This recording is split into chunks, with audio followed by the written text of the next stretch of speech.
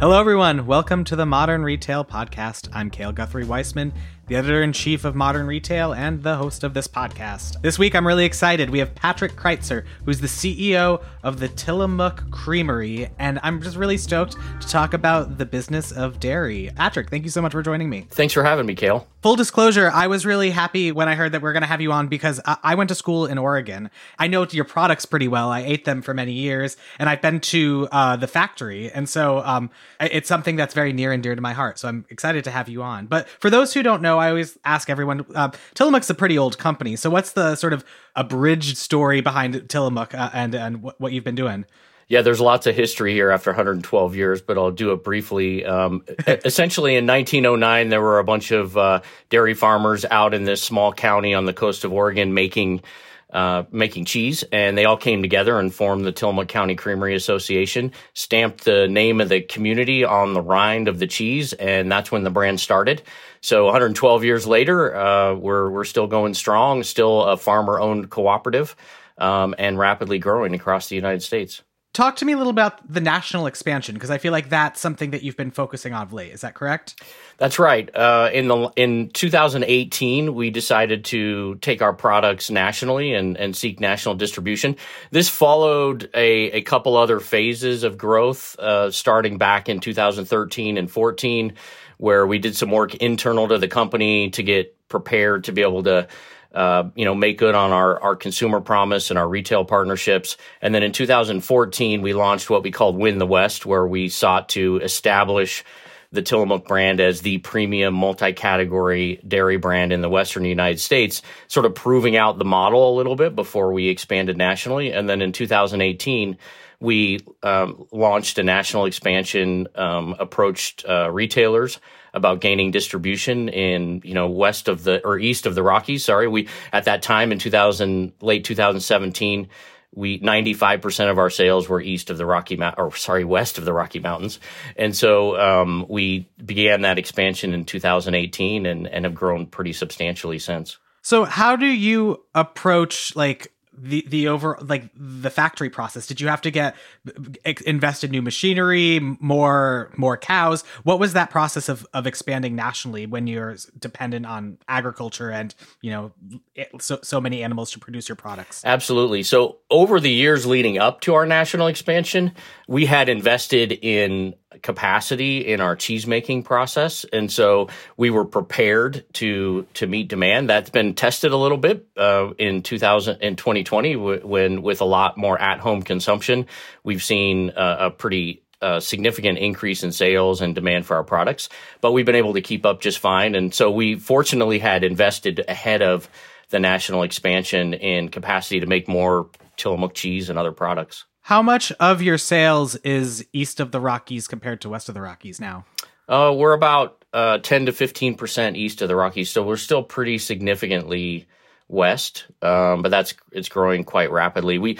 In fact, this last year, we added 4.6 million households, some in the west, but mostly in the eastern United States. And just since our national expansion started, we've added almost 200,000 points of distribution across the West in 9,000 retail locations. So certainly a lot of expansion happening there. Wow. And so I want to get into the last year, but I also, when you're a localized company that has, Tillamook, it was 2000, the early 2010s when I was there, late 2000s, and everyone knows what Tillamook is. It's a local company that has a real presence in Oregon, at least.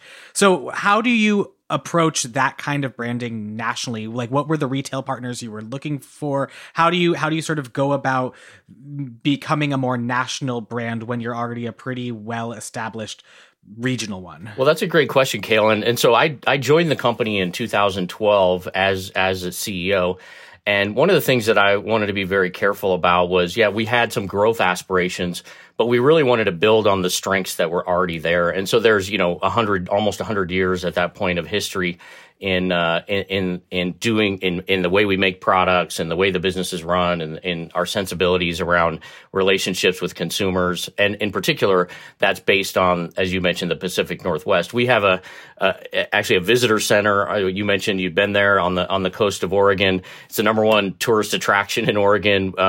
But the year before the pandemic kind of scaled back operations there, we had 1.4 million people visit us in that year. So a lot of people visit us. So a lot of people have a really tangible experience with the brand, but also because of the long history in the Pacific Northwest and the deep, broad relationships we have with consumers there, it's also was a very nostalgic brand. So what we sought to do beginning in 2014 and then have continued to do with the national expansion is to kind of update in a way that makes us sort of more culturally relevant and is interesting for consumers that don't have that nostalgic connection to the brand, but at the same time building on what was already there and what was already strong and not deviating from the things that people loved about us in the West after, decades and generations of experiencing the product. How do you tangibly update nostalgia? Well, so a big turning point for our growth strategy was in 2014 when we went out with much bolder marketing. And so the reason we did that, we felt like it was important to cause people to sort of, frankly, notice the dairy category and notice that there are some interesting things there. We also, because of the tight geographic distribution of the business, we had fallen into a bit of a pattern of over promoting the product and kind of price discounting in order to drive volume in the same geography with very high penetration and very high shares. And so what we sought to do was to sort of reset in some ways the way retailers and consumers saw our brand and that they would see it as an opportunity to, offer an access from the consumer standpoint, an everyday premium product. So yeah, I'm going to pay a little bit more for it, but there's a lot more care that goes into producing it. And as a result, the quality's there. And so I'm willing to pay for that. But to reset that, we needed to do some kind of, brand communications that kind of reset the way people thought about the category. So in 2014, we launched this Dairy Done Right campaign, which has had very, kind of stark imagery, black backgrounds, chainsaws cutting ice cream cartons open, pitchforks through cheese, axes chopping through cheese, and sort of get folks to say, hey, wait a minute, what's going on in this category? And with this brand, maybe there's something more to this category than, daisies and fields and cows frolicking around and the usual imagery that was being used. And that really was really some kind of a pivotal moment in resetting the market's kind of perception and interaction with our brand and frankly with the category. We followed that up with another campaign where we were literally blowing up products, highly processed foods, saying, there's a different way to make food. There's a different amount of care that can go into that, and you have different choices in our category and in others. And so really those couple of early campaigns kind of reset how the brand was perceived in the marketplace and helped us as we, kind of changed our go-to-market strategy from, how many pounds can I sell in a tight geographic area to how can I make this broader offering of higher quality everyday dairy products across multiple categories across the nation in a way that folks are willing to pay a little bit more for because they understand who we are and what we're about and the amount of care and energy that goes into making the product that results in this sort of premium taste and eating experience. Correct me if I'm wrong, but dairy is a really interesting category because I feel like there's a very specific regional pride and storytelling with every company. So, I knew Tillamook going to school in Oregon, but I grew up in Massachusetts, and like Cabot is a very big part of the national pride we have there. And I feel like there aren't many other categories where you sort of, and I think it probably has to do with agriculture and the farms, and you can say you quote unquote know the cows or something like that. Do you believe that that's true, that dairy is unique in that way? And how do you try to sort of weave in that kind of brand storytelling so that you can bolster that kind of pride into it?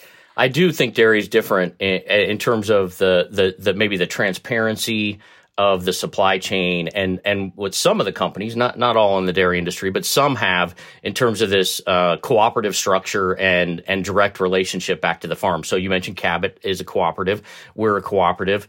And so what we like to think about is that we shorten the distance between consumers and agriculture in an important way as a cooperative. And so, we talk about the ownership of the business. As the chief executive officer of Tillamook County Creamery Association, I report directly to a board made up entirely of farmers. The farmers that supply the milk to the business own the business.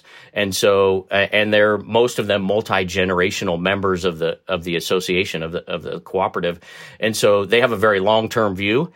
And we also think it's really important as consumers, all of us as consumers have gotten really far away from where our food comes from and the agriculture that's fundamental to putting food on the table. How do we play an important role in shortening that distance and providing more connection and transparency there? So in that regard, certainly largely due to the prevalence of cooperatives in the dairy categories, it is unique. You mentioned that 2020 was an anomalous year, and I think that was, worldwide. We can all say quite certainly. But talk to me sort of what you experienced as a company. You said you saw, with more people eating at home, you saw demand spikes. Were there certain areas that people were buying more than before? And what sort of supply chain bottlenecks? I feel like there might have been there were a lot of issues with companies that I've talked with, and so I'd love to hear just sort of what you had to handle. Yeah, there certainly were a lot of challenges in this last year, but a lot of opportunity for us to play an important role in making sure the food supply stayed there and reliable for folks as they went to the grocery store. We all remember those panic days in March and April of 2020 where people were worried we were going to run out of food. And I was actually interviewed a couple of times saying, look, this is an amazing food system. We're going to put food on the table. And that played out. I mean, if you went to the grocery store looking for something and it wasn't there, you go the next day and it was probably there. The retailers did an amazing job. Food manufacturers did an amazing job. And agriculture was there to help the country. But if you rewind back to, March and April of 2020 for us, we were looking at the situation saying there's a lot of uncertainty in demand. There were some serious supply chain risks and challenges in terms of getting the raw materials and other ingredients we need, keeping our factories operating. Back then, the meat processing plants were closing. That was getting a lot of publicity. And we made a very intentional decision to say, we're going to continue to meet this demand. We're going to do everything we can to get ahead of these risks and challenges, and keep our people safe and keep our factories running and keep the milk flowing from our farms and get food out to retailers, partner closely with retailers to get food on the shelf. And so we certainly saw a big spike in demand. The kinds of things, cheese consumption definitely was up. Some of the more indulgent products, depending on where we were in the cycle of this last year and the pandemic, ice cream did amazing for much of it. Some of the out of home consumption products, like we have snacking kits and snacking cheese, those things didn't do quite as well. Yogurt didn't fare quite as well because that tends to be a sort of out of home consumption, kind of category, or you might bring it to work or whatever. So we definitely saw people, cooking more at home, certainly eating more at home, experimenting with ingredients, buying our cheese to bake different things and make different recipes that they hadn't made before.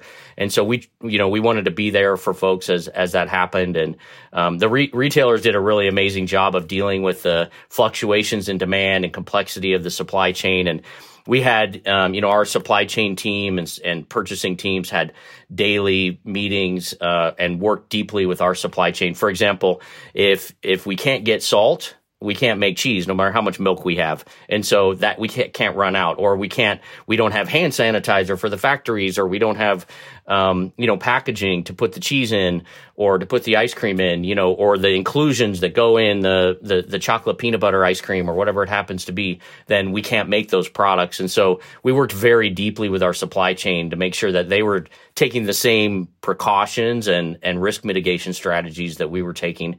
And, it played out pretty well for us as a business. We also felt like it was very important that, as we were intentional and deliberate about the success that we wanted to create and the role that we wanted to play in helping to feed the country, we also realized that if we were going to prosper as a business when so many others weren't, that we wanted to be there for our communities and be there for other businesses. So we made those commitments early as well, in order to make sure that while we prospered as a business, that we also were supporting those that were less fortunate during that last year. We're going to take a quick break and we'll be right back. What were those commitments? How do you approach doing both of those things, prospering as a business and then saying we're going to give back? Walk me through that. So last spring, when we kind of saw what was developing, and while we knew there was lots of risk to our business, but we were intentional about saying we're going to be successful here, we committed $4 million to the communities, employees, and other stakeholders to ensure that if we're able to do well as a business, we will support our community. And we made that commitment not knowing exactly how it would play out because we didn't know where, federal support dollars were going to go, where the need was going to be. As it turns out, we did a range of things from direct support of organizations that were helping to feed people, helping to provide support for folks that were struggling with things like housing. But we also provided grants that we were able to get matching from state and federal, state and federal funds to match for small businesses. So, for example, we had a program where so Tillamook is the name of our company, but it's also the name of the town and the county where we operate. And so we were able to provide direct grants to businesses that were struggling due to the pandemic in our local community in the town of Tillamook. Correct me if I'm wrong, but you guys became a B Corp this past year. Is that correct? We did. We're very proud to join that community of other B Corps and great companies that are also part of that community. What put you over the edge to say we're going to do this? What was sort of the thought process behind codifying that? Yeah, and I like the way you asked that question because, certainly we've learned a lot from the B Corp process, and there were some adjustments we made. We felt like the way we were doing business fit very well with the way B Corp, what B Corp was looking for and what B Corp certification required. We also felt like by joining that community, we would be pushed to continue the progress that we were making in terms of the way we were operating our business. So that was a main motivator. I mean, certainly we'd like to be recognized and be part of this overall community of amazing companies that are B Corps, but we also wanted to join this community that would help to continue to push us to make progress in creating stakeholder value and considering all of our stakeholders as we run the business. What did you do on the marketing front over the last year? Because I feel like for a company that's a staple, you're in high demand.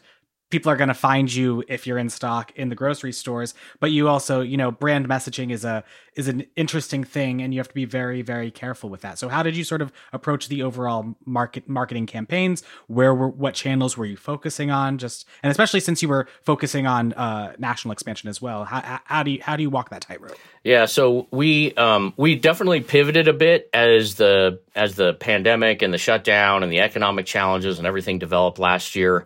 And so while our intention was initially to sort of introduce the brand nationally, in a kind of a more sort of eye-catching, kind of attention-grabbing sort of way, we shifted a bit to what we call our values-driven campaign. And what we did is sort of exposed the company, how we do things, who we are, where we come from, this concept that resonates with us and has for decades and decades about, doing it right, doing the right thing. And so the campaign that we launched last year, really, it actually featured our employees. So they did an amazing job. I couldn't believe it when I saw it. I thought we're going to lose some of these folks to careers in acting. But we went out into our factory and onto our trucks and walked with the cheesemakers and featured our employees and said, look, this is who we are. We'd like you to get to know us. We have certainly also, as we've expanded nationally with, as a relatively, small company compared to most of the competitors, we've had to look for ways to be highly personalized. And so those, marketing channels where we can target folks that are interested in us and where we can tell our story most deeply and invite them into learning more about us are the ones that we've kind of focused on over this last year. I mean, being a regional brand expanding nationally is an expensive proposition, obviously, and so we want to get the most out of our marketing dollars. And make sure that our storytelling reaches the most people. So what are those channels that you're finding are most personalized that national audiences are responding to? I mean, certainly the digital channels, social media and other digital channels. That also, we partner with our retailer programs, especially as online purchases have accelerated over this last year, and everyone's still, especially on the fresh produce side and perishable product side, retailers are sort of figuring that out. What's the revenue model there? How do they offer products that are most relevant for consumers? And so we've begun to partner there more as well. But our opportunity through digital, social, and our retail partnerships provide us the kind of best opportunity for us to access those people that are most interested in learning more about us. One thing I wanted to ask you about is you talked, their digital advertising and then more people buying their groceries online. And I've read about and spoken to a few different people who see apps like Instacart as kind of the next sort of retail marketing, or it's not the next, it's here. Like that's where a lot of retail marketing is. And so how are you approaching such a big app? Is that the same as all of your other digital campaigns? Are you do you do that more on the retailer by retailer basis, or is Tillamook itself focusing on marketing within an app like Instacart as well? Yeah, well, we're doing both. I mean, certainly, retailers will play retailers and their own programs will play a really significant part in the market going forward. But we're certainly doing both as this market develops. And again, as everyone sort of figures out how to best market perishable products while at the same time offering the most relevant kind of choice set for consumers based on their past experiences. And, we see it as developing. And so we look for ways to partner, particularly on the retailer side, and to participate with the broader, platforms as those develop as well. Have you guys ever considered, and I imagine if you did, it'd be very difficult doing anything on the DTC front just because it's perishable. I'm sure that makes for a very difficult kind of logistics process as opposed to working with huge retailers. But is that something that's ever crossed your mind, or is it you're just, no, we're doing the retail way? No, we actually have a small D2C, program. We've actually sold direct to consumer. I mean, of course, in our visitor center where people come and visit our factory, 1 million plus people come visit our factory. And we actually opened a small, what we call marketplace in the Portland airport as our sort of first foray out of that visitor center into retail. I don't anticipate that we'll expand broadly in retail, but, online, we actually have sold product, but it's been sort of like, you can access us and order something through a sort of rudimentary website, and then somebody at the visitor center will pack it up in the back room and ship it to you. And we've refreshed that more recently and seen a nice little lift. I mean, it's a really small part of our business, but there are some products, for example, like fresh cheese curds that we don't sell at retail that people can access. And we offer some unique 10-year age cheddars and some other products that way in direct to consumer. Another marketing question, and correct me if I'm wrong, but I think I found this article and I found it, it made me smile, but that Tillamook is the official dairy provider for Top Chef this season. Is that correct? Yeah, certainly one of them on the butter we are, yeah. I love Top Chef, and when I saw it was in Portland, which is where I went to college, that made me very happy. But like, when you're a big brand and you're featured on a show like that, sort of like, how do you approach that? Are you seeing sales lift as a result of being featured on these TV shows? How does that work out? Yeah, so we certainly like to partner with chefs. Generally, we have a lot of partnerships that we've developed with chefs throughout the country over the years, with particular restaurants. Fun fact, we're actually the number one menu mentioned brand in the United States on restaurants. People, burger shops and sandwich shops tend to like to mention us, which we very much appreciate and enjoy that. But so we have a long history of partnering with chefs, so the Top Chef partnership seems very natural. Hard to say on the on the lift.